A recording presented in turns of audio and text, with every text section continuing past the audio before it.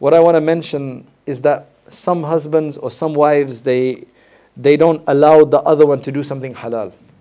If it's halal, you want, especially when it comes to sexual intimacy and so on, you should be open about this. So, I guess moving on to a different subject, slightly different subject. The importance of sexual intimacy and sexual fulfillment in a marriage cannot be emphasized enough. There are so many cases where there are problems between husband and wife, and generally the problems they'll mention to you is that, you know what, he always leaves his socks lying around. He doesn't clean up afterwards. He says this to me, he says that to me. Or he's complaining about her that she acts like this and she acts like that. Those are all symptoms. They're all the surface issues. A lot of the time when you have to listen to somebody, you have to realize that the core issues will be a few. Otherwise, the top issues, this, that and the other, they are all because of a core issue. And sometimes, in many cases, the core issue could be he's stingy, money issues, or he's violent. Number 3, he cannot fulfill her sexually, or she doesn't fulfill him sexually. I'm being very clear about this. It is so important. Now, for a man to be sexually fulfilled, it's easy, right? Because it's quite a straightforward, linear process. But with women, it's more complicated. And a lot of men don't understand that. They don't understand a woman's sexuality at all. They think it's like a man's. So all they focus on is their own sexuality, their own fulfillment. Whereas if you look at the hadith of the Prophet ﷺ and the suggestion by the ulama, they make it very clear. You know, the West, they've only understood in many cases female sexuality. Everybody knew male sexuality, but female sexuality in the last 50, 60 years. It sounds mind-boggling. But seriously, they've only understood in the fight. I mean, women used to go, 1920s, 30s, they used to go to the doctor for anxiety problems. And the doctors used to use their fingers, not in a sexual way, but basically to relieve their frustration. And this was a task. It was not like some kind of sexual thing. This was a task. So they invented this thing to make their job easier. And now it becomes a sex toy. They just didn't know. Female sexuality was, I hope I'm not wrong about this, but it was discovered 1940s and 50s as to what exactly is it and so on.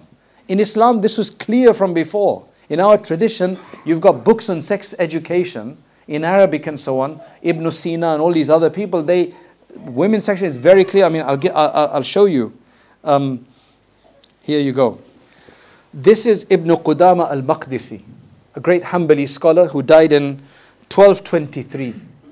That's 800 years. Ibn Qudama al-Maqdisi, in his book called Al-Mughni, famous book on fiqh, right? 620 Hijri, right? 1400 we're in now. Long time ago. This is what he writes. It is preferable to enjoy foreplay with his wife before sexual penetration to arouse her desire, so that she receives a similar pleasure to him from the lovemaking. It is related from Umar ibn Abdul Aziz that the Prophet ﷺ said, "Do not make love to her until she has experienced desire similar to what you have, lest you climax before she does." Those who are not married, you can maybe leave, right? Because this is serious stuff, right? This is all in the book, but I've some readers before I published, they said this may be sensitive for some non-married people. So I put a disclaimer there that, but it's in the books. It's in the books of Islam, right? And you're mature enough, you should know this, so you don't make this mistake. I asked, is that on me? The man is asking, is that my responsibility to make her satisfied?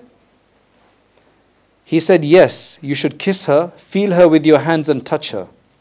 When you feel that she is aroused as you, then you should make love to her.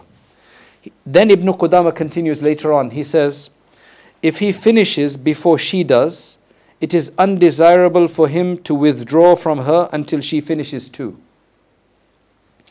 Based on what is related from Anas ibn Malik radiyallahu anhu, the Messenger of Allah sallallahu alayhi wa sallam said. Now this is a hadith that's related in the Musnad of Abu Ya'la.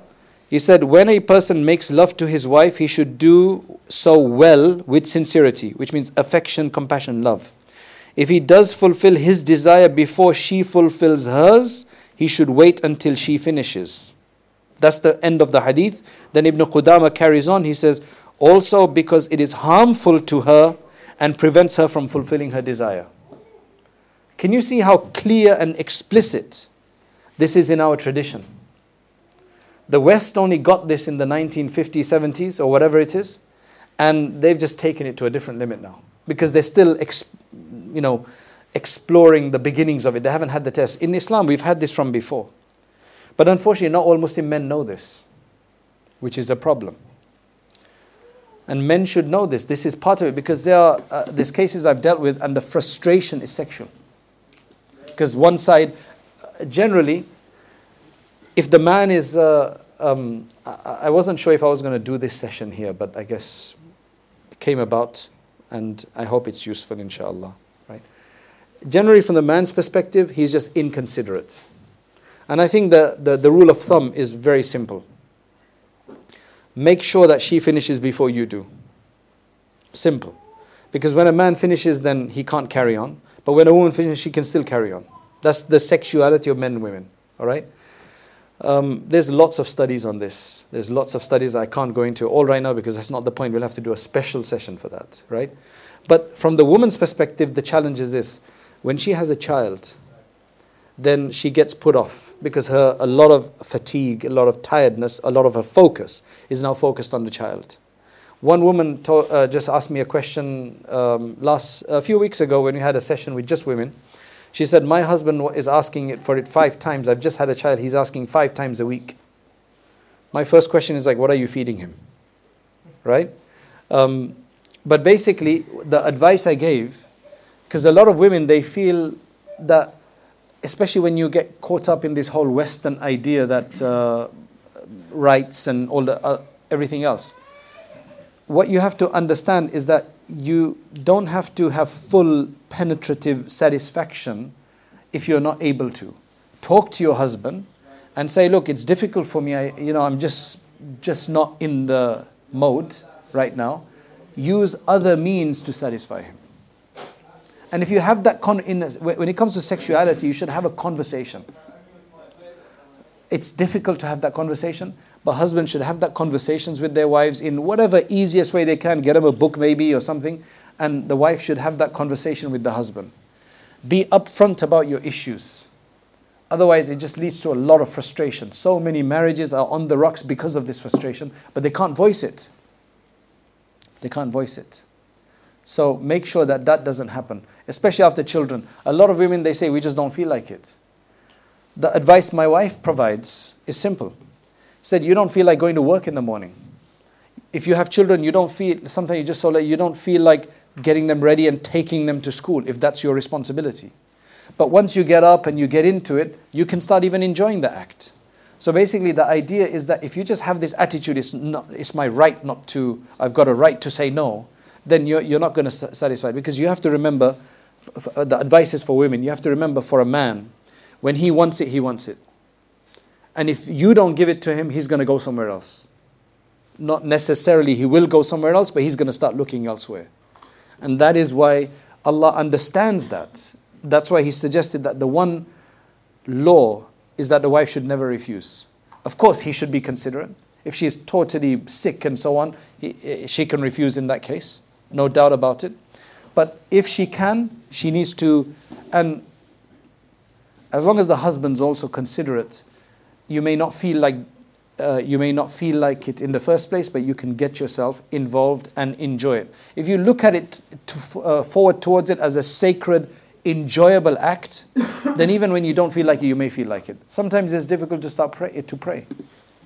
But you know you have to pray. So what do? You make wudu and then you get into it. And you start praying. So okay, that's what I'm going to say. Hopefully that's enough.